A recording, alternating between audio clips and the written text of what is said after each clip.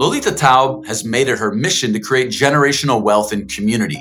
As the daughter of a Mexican immigrant family, providing underestimated founders and funders with resources is at the core of what Lolita has set out to do. With 15 years working in the Silicon Valley ecosystem, she's made over 80 investments as an angel and VC at Backstage Capital and the Community Fund. Lolita also co-founded the startup investor matching tool in 2020, which has since made over 2,000 intros and helped founders raise $6 million. Now working on building her own fund, Ganas Ventures, as a general partner, Lolita's leveraging her online presence and community building mentality to change the narrative about what being an investor means. Lolita had some insights to share about the principles of community-led growth, the future of investing relationships between LATAM and the US, and bringing diversity into the VC world. My name is Brian Reckworth, and this is Latitude Podcast. Vamos Latam.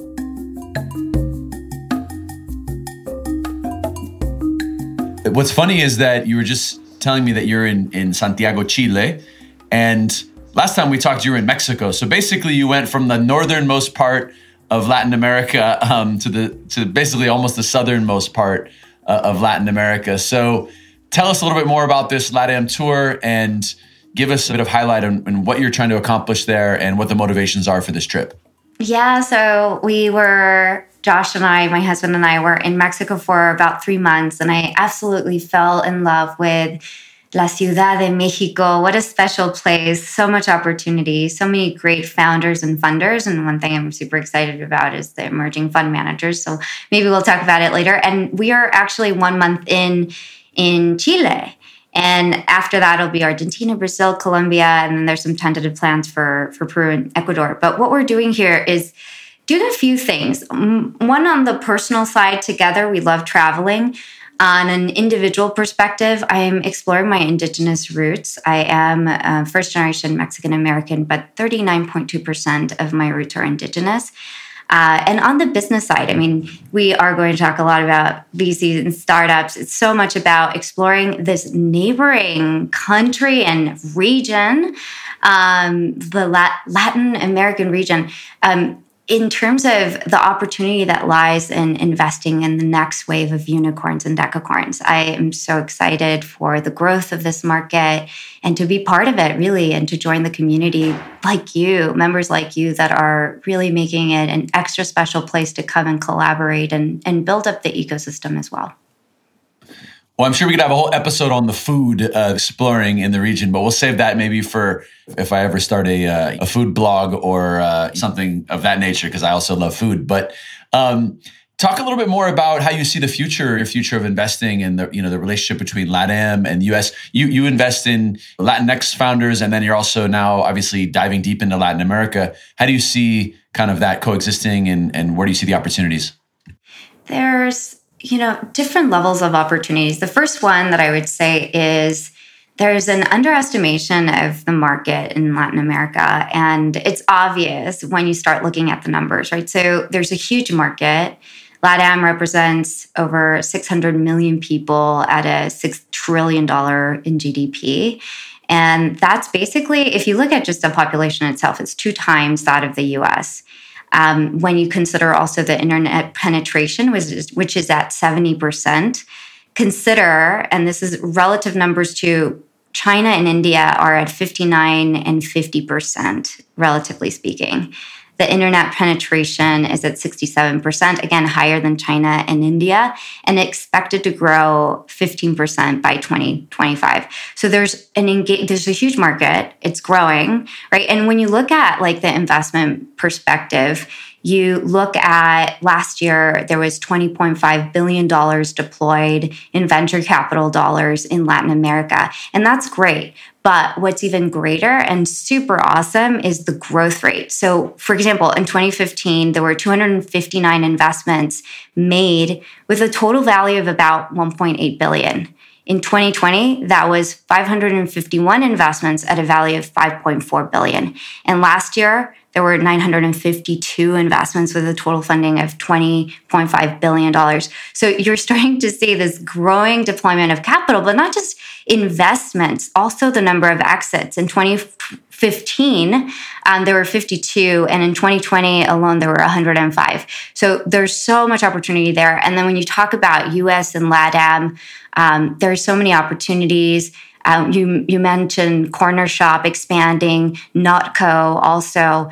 So there's so much opportunity to expand across borders, but also within LATAM, when you look at companies like Bitso in crypto or Rappi in logistics and distribution, these are great opportunities that are cross-border within Latin America itself. So, and the last thing I would say is that there's so many problems to be solved and a huge market that's online. And so I think those things just make for an incredible region to be investing in.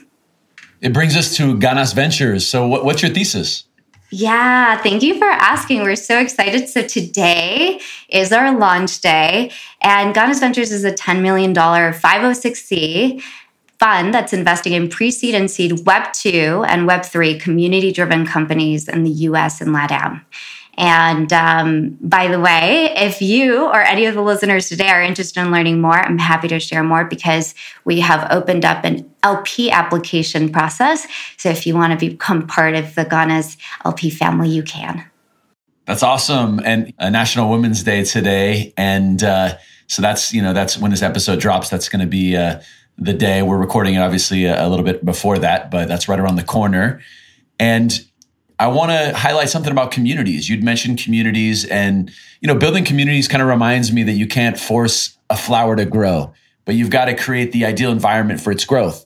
So what are some of the principles founders should pay attention to when creating the right context for a community to blossom? Sure, that's a great question. I think the first thing, though, is to step back and ask yourself, what is a community-driven company, and what is the power that you're seeking to leverage from creating a community-driven company? First off, community-driven companies are those where companies, their customers, one, identify as community members, have these members create a space where they connect and create value for each other. And third, they kick off this marketing sales flywheel. So very much instead of a go-to-market, a go-to-community strategy. And so when I say, again, go back to my first tip, which is understand the power of community-driven startups and figure out how you want to leverage it to lower your CAC, increase your LTV, so on and so forth.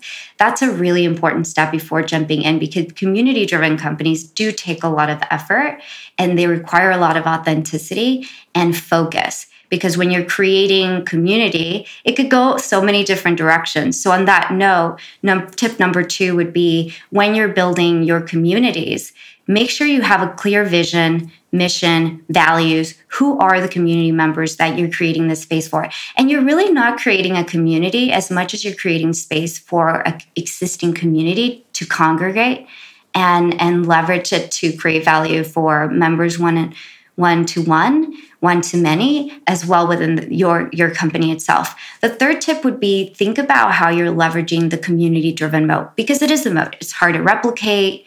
And those that come in and are able to establish a community, there's loyalty there. There's so many different ways that you can leverage community. So for example, maybe you create a community that is primarily focused on product feedback. Maybe it's customer acquisition. Maybe it's talent recruitment, or even customer success. So there's different ways of thinking about it. And so getting really clear on, what does community-driven mean to you? Is it the right fit? If so, what are who is your community? How are you serving them? Why would they come to you? And how are you going to leverage it? And finally, and something that I know Gina and you are really all about is metrics. How are you measuring the progress and the added value of having this community-driven go-to-market for your company? Because ultimately, the goal is run and create and grow and scale a wonderful unicorn, decacorn company, right? So those would be my tips. How did you discover that community is something that you really wanted to focus on? Like, take us back to the moment where you're like, oh, this is something that is really natural for me. Oh, gosh, I can go on for days on this conversation, but I'll try to keep it TLDR. From a personal perspective, it comes from growing up in South Central, and not a business perspective at all. Community was what kept my family physically secure. We grew up in basically the neighboring city of Compton. So if you watch Straight Outta Compton or listen to any rap, it probably came or was referencing where I grew up in South Central, the Bloods, the Crips, so on and so forth. So community for me from a young age meant physical safety and also food and shelter. There were times when we didn't have enough food or we had a need, and it was community that came in to support my family and myself. And so I always learned that community was very important, especially being daughter of immigrants, where my parents left their entire family behind. And our core family was just my mom, my dad, and my 2 younger siblings and me. And so our family really was the community. And so it was always really important on personal side. But the bridge from there to business has really been my background and experience in sales. So I've been in tech for over 15 years now. And a lot of my experience in those 15 years was sales. And I'll tie it back to community in a second. And then the last 6 have been in venture capital. So how does community tie to sales? Here's what's happened, and I'll tell you more of an evolution. For anybody out there who loves sales, you'll love this. But there's really been an evolution in the market where you see we started some time ago. This was kind of the traditional sales go-to-market model where we'd go and target the C-suite to make sales happen. Then there's a next iteration. The next wave of sales was targeting department heads. Following that was let's sell to users, right? And this is within our lifetime where we're thinking and seeing AWS and Salesforce say, you know what, we're no longer going to sell to the companies. We're actually just going to go to the users and have the user help us adopt our product and then make them pay lots of money, right? So we have that. So what's the next iteration? It's community, right? It's users that are actually not just users, they're people. We're actually going back to the roots of being human-centric and bringing a community together, giving them value and allowing them to create value for each other and for the community itself. And that's how it all kind of ties back together. But the reason why it's so important to me, and I get so excited about community-driven companies, is because there's 2 things in the marketplace that have happened that are have made community-driven companies so timely and effective. One is with COVID happening, so many people feel so lonely. Not that we weren't feeling lonely. I mean, there's statistics that show that we've been feeling lonely for a while, but that COVID really highlighted the fact that so many of us feel alone and we want to be part of a community, part of something bigger than ourselves. So that's really driving a lot of this community-driven impact in the business world. And then on the business side, more directly, right? What company wants to give all of their money to Google for ads? What better way than to expand and grow an LTV and lower CAC than allowing your community to be your advocate, to tell you how to create the product they really want and want to pay for, to, be the talent that you need to recruit. And I can go on forever, but I think I'll stop there. That makes so much sense. And, it sounds like it's been a really natural progression for you. Let's talk about some successful examples of companies in LATAM who's currently, they identify as being part of a community and have community-led growth. What can we learn from those examples? Yeah, this is also a really good question. So I have 2 examples in my current portfolio. So while I was in Mexico, I actually invested in 2 companies, Miss Fans and Glitzy. Miss Fans is a community-driven creator economy-focused startup. And, this is a great market, 100 billion plus and growing. And what they're doing is they're enabling a community of new independent workers. Again, with COVID, people have really been questioning. In the US, it's the Great Resignation. But all around the world, it's, you get in Ubers, you talk to Uber drivers or anybody else, and they're like, it's hard, but I'm now my own independent boss. And so being able to create a company that allows creators to monetize and to have a community that supports each other, that's a great example of an early stage company that's also in my portfolio company. Another one that I'll talk about is Glitzy, also a Mexico HQ startup. What Glitzy is doing is they're providing home and spa wellness experiences. And what makes them community driven is they're literally taking a community that is existing, those that do massages, hair, makeup, nails, etc. And they're actually allowing them to have a platform where they can get all the work that they need as well as certification. So Glitzy themselves are creating a standard for all of LATAM to be able to have certification as an independent health and wellness provider, as well as creating a community so that these new independent workers can have the support that they need and continue to grow and succeed. Now, in terms of what companies you can see that are more established, I would say Rappi is a really great example. They're establishing a logistics grocer community and empowering their members to make a living. And then Bitso, right? Web3, crypto, blockchain, it's all driven by community. If you don't have a community, it doesn't work.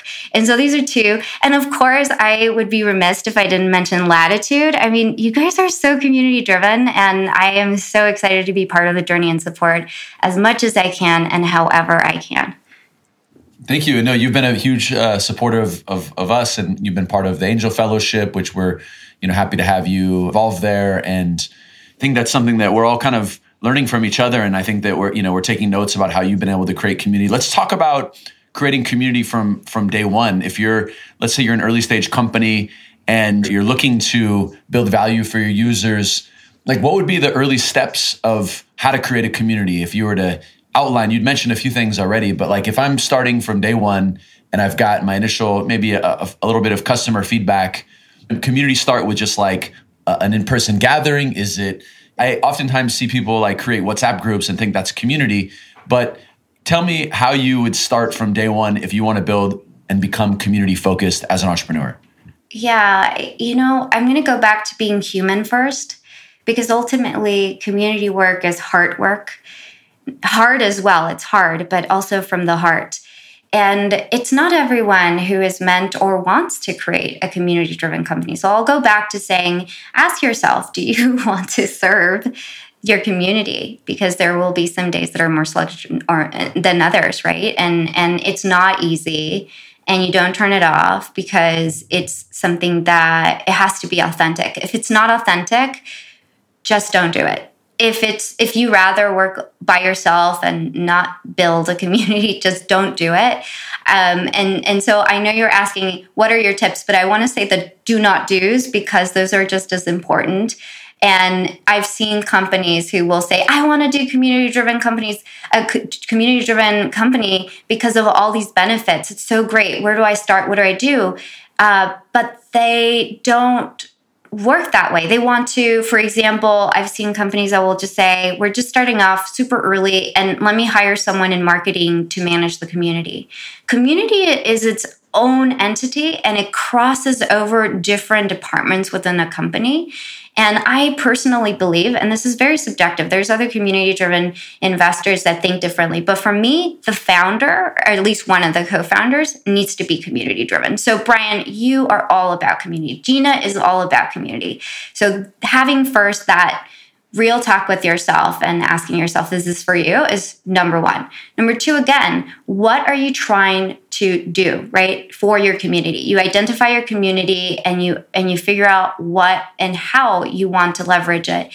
And then you go back to your community and you have, at the very beginning, it's individual conversations. If you're so small that you can still have conversations with all your prospects and your customers, that is a great way to start, because there isn't a checklist of things that fits every community. Some communities will prefer one medium of communication over another. Some will prefer other platforms over another. Cultural context and values will have a lot of influence. So for example, there are people that are in Web3 or crypto, they tend to use something like Discord. I use Luma a lot because I'm very event-centric. So I bring the community together at events.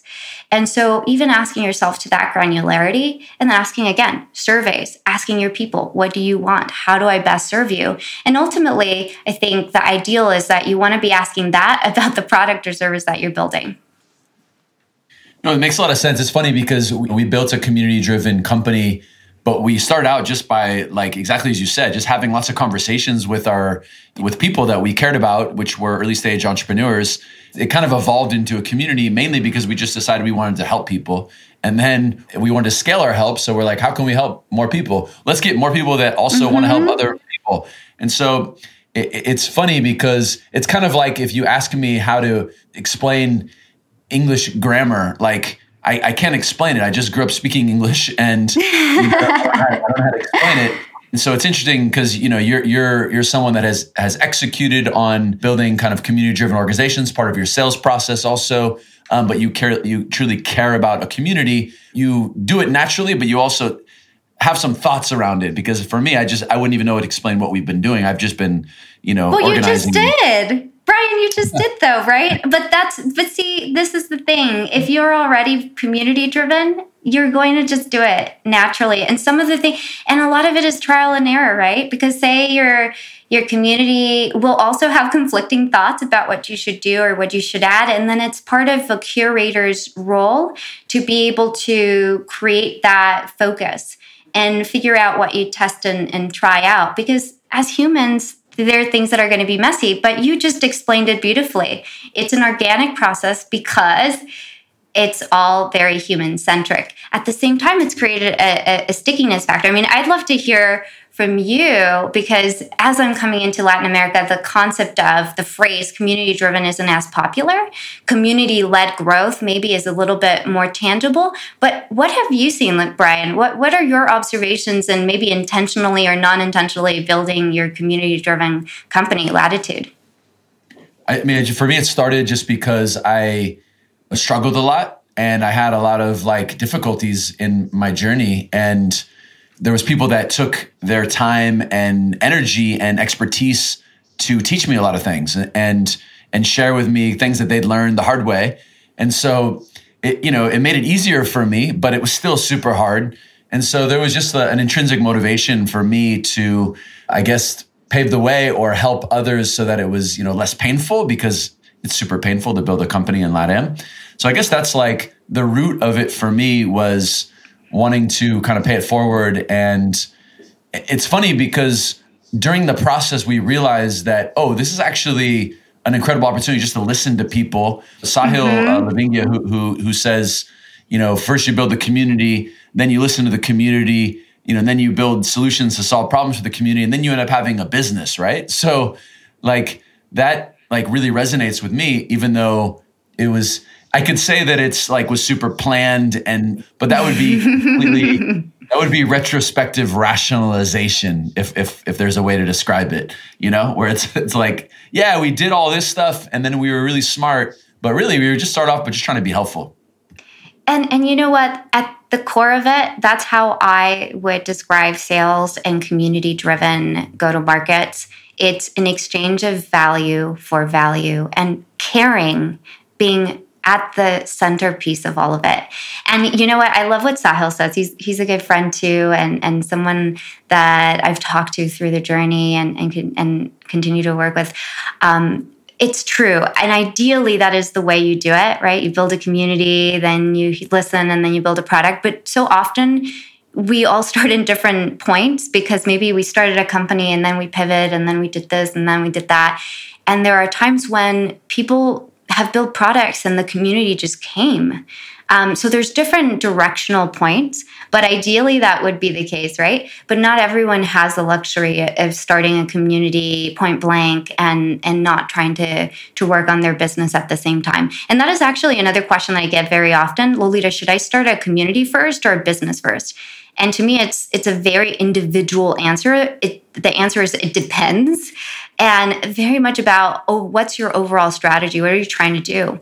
And coming back to what you're saying, again, you are 100% like what I said, right? You have your mission, you have your vision, and you have values, whether you have expressed them or not, right? Transparency, being collaborative, being just helpful, paying it forward, right? Those are some of the words that you use. And that's the foundation of a really strong community. They resonate with me, and that's why I want you to be my friend forever. And I want to help you and Gina forever. Because, good people stick with good people.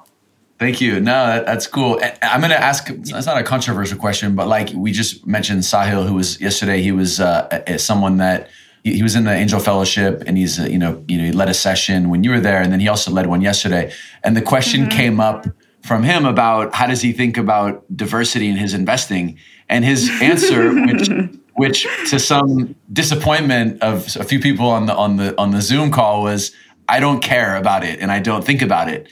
And how do you, given that that's like such a centerpiece of what your community is focused on, how do you come to grips with like people that have like completely different perspectives on that? And how do you coexist in a kind of in a way that doesn't kind of goes against what you think? So how do you absorb that? And what are your thoughts? In a community, it's so good to have people with different opinions, because it only makes our opinions stronger or changes them for the better, right? If we're willing to listen. And I would have to challenge Sahil on whether he cares or doesn't, because in between the lines, if you see a lot of the work that he does, he is all about decentralizing the ability for people to build money, right? In an independent business, creator economy. And that's all about giving a hand to people who may not be able to make ends meet, right? And there's so many other different nuances, if you, I believe, read it between the lines of what Sahil says and does, that would make me think otherwise, that I don't know if I believe 100% he doesn't care at all.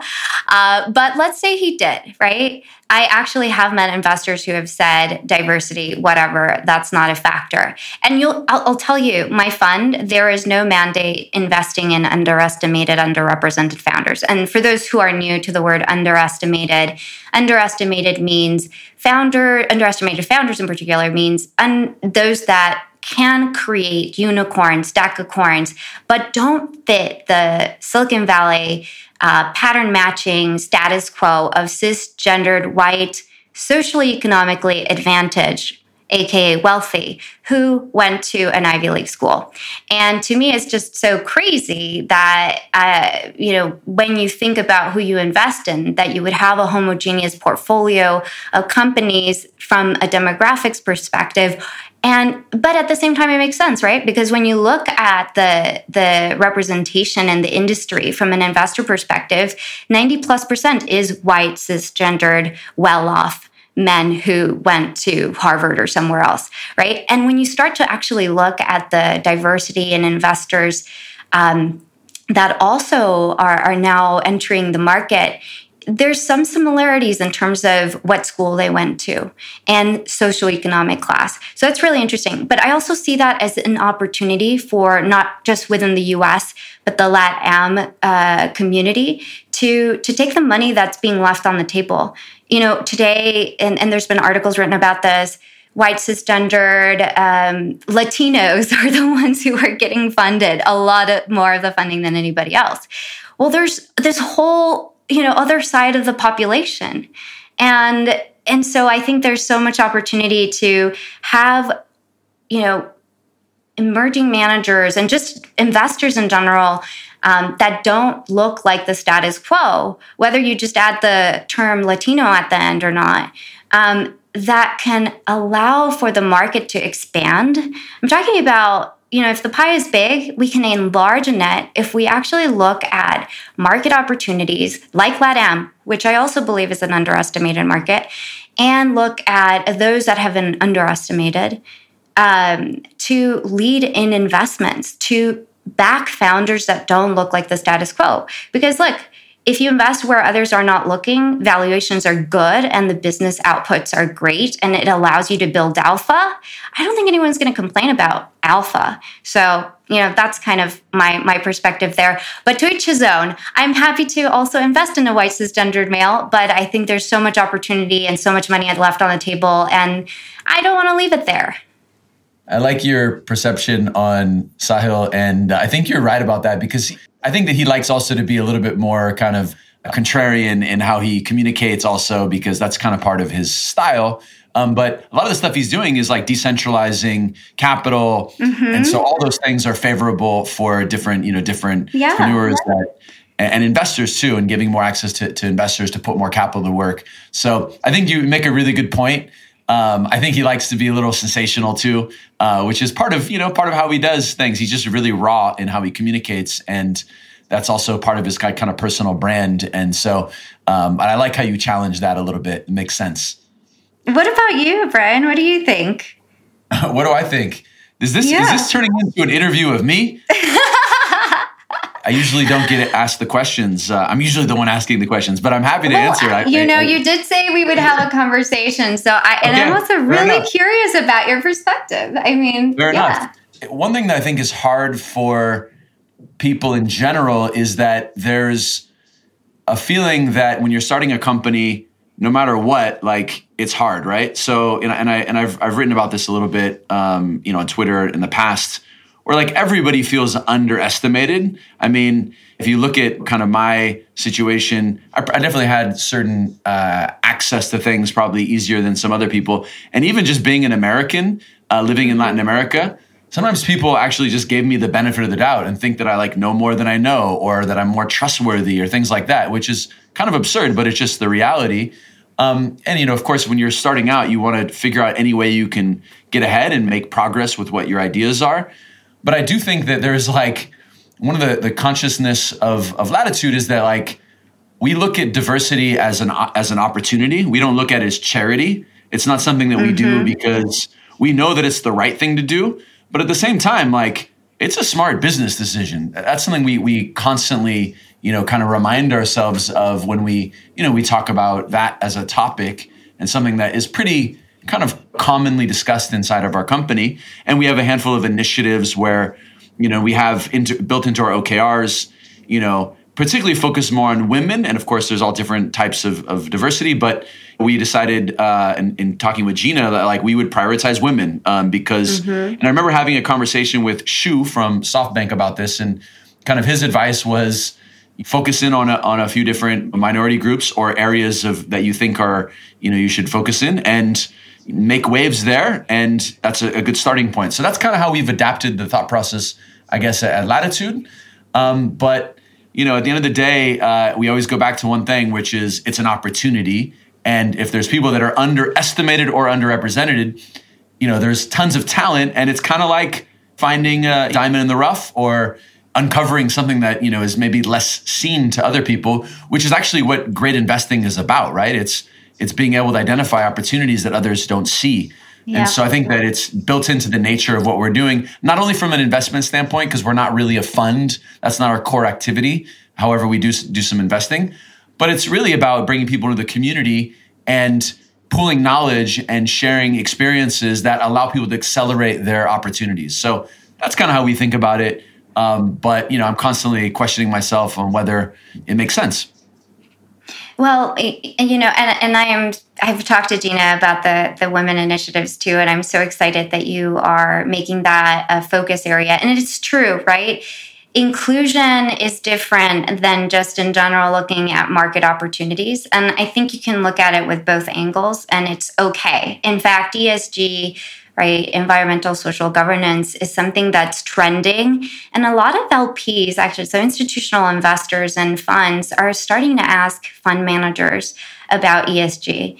And what that means is what are your policies? What are your plans? How do you measure?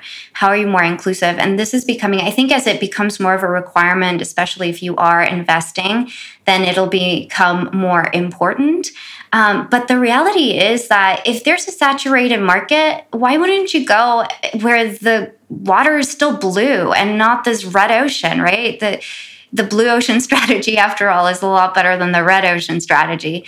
And so there's just like a lot of opportunity from a financial perspective. You look at stats. Everyone always forgets about the stats and the outperformance of diverse groups and teams and so on and so forth. But really, it's a matter of time and alpha being shown. I mean, we think about, like, for example, the story of Atope from the founder of Calendly, right? No VC would fund him for years.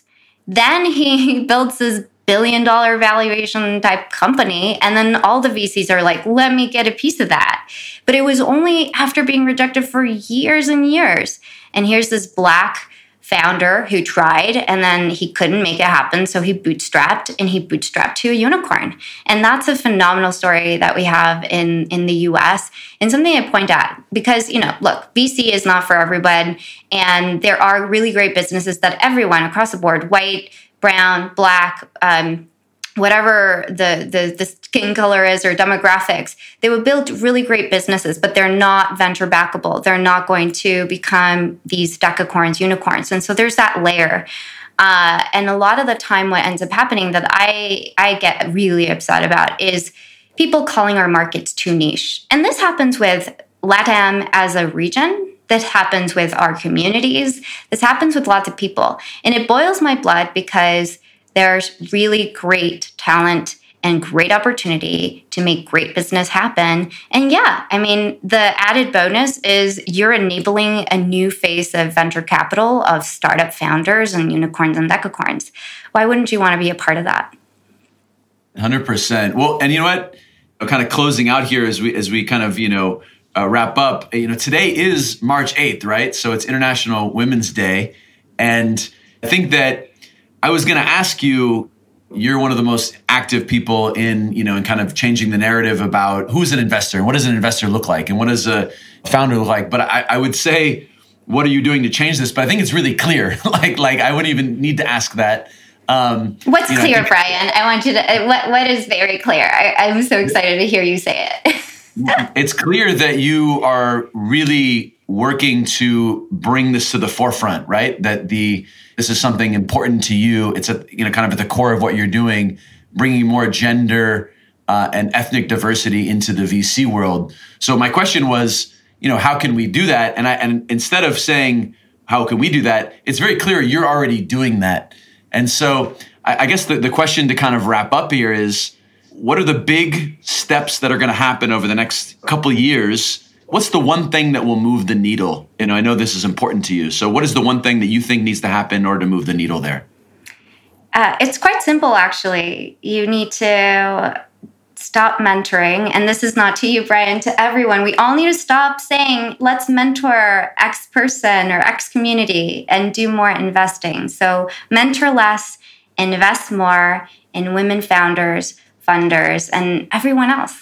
Write checks, basically. Write checks. That's the TLDR. Put money where your mouth is, and then we'll prove it, right? We'll have to prove it and make sure you get your alpha, but we'll get there, and that's just a matter of time. So, it's an exciting time to be around, and let me tell you, there's an entire community of people like you, Brian, and Gina, that are really starting to enable the change of the face of venture capital and startups. And it all comes back to putting money into great people and watching them multiply that and solve big problems in the world. Yeah, that's ultimately innovation is about, is finding the opportunities, finding the people that can, affect the change and build solutions that, allow us to kind of change the course of where we're headed. So, well, listen, thank you so much for, being a part of our community. That's a big topic. And, I'm learning about community from you. So that's fun to have people that join our community, and we're looking to, elevate the next generation of entrepreneurs. Part of that is elevating the next generation of investors, which includes you. And so it's awesome to be able to have someone that not only we can help support, but also learn from at the same time. That, to me, I think that really summarizes what the power of community is, where you have all these individual contributors to a community that are maybe learning at the same time, but they're also teaching and contributing. So I feel really lucky to have you as part of what we're building. Thank you so much, Brian. And listen, this has been a wonderful conversation, especially because I talked about the thesis and then you said, yeah, that's what's happening. And I'm like, I love it because you get it. And there are some who don't. but we're going to build really great things together in community, at Latitude, beyond Latitude, in LATAM, across borders. And I'm so excited to be here. And however I can help again, you let me know. You know where to find me. My second home is Twitter, at Lolita Taub. And if anyone listening has any challenges with deal flow from the startup side or the investor side, emerging fund manager side, hit me up. I'm happy to help you. And I'm also happy to meet you as I'm on my LATAM tour. And let's do this together. That's great. Thank you for that. Yeah, you're generous in helping other people. And that's something that I think that's a key to what you do, right? You build value first. And then when you build value, it always kind of comes back, tenfold. So follow Lolita on Twitter and Vamos Latam. Vamos.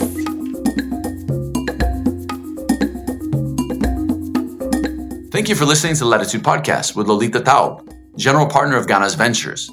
Be sure to check out latitude.com to find out how to apply to our fellowship program and subscribe wherever you listen to your podcasts for more talks with great founders and investors like her. I'm your host, Brian Reckworth. Vamos Latam. See you next week.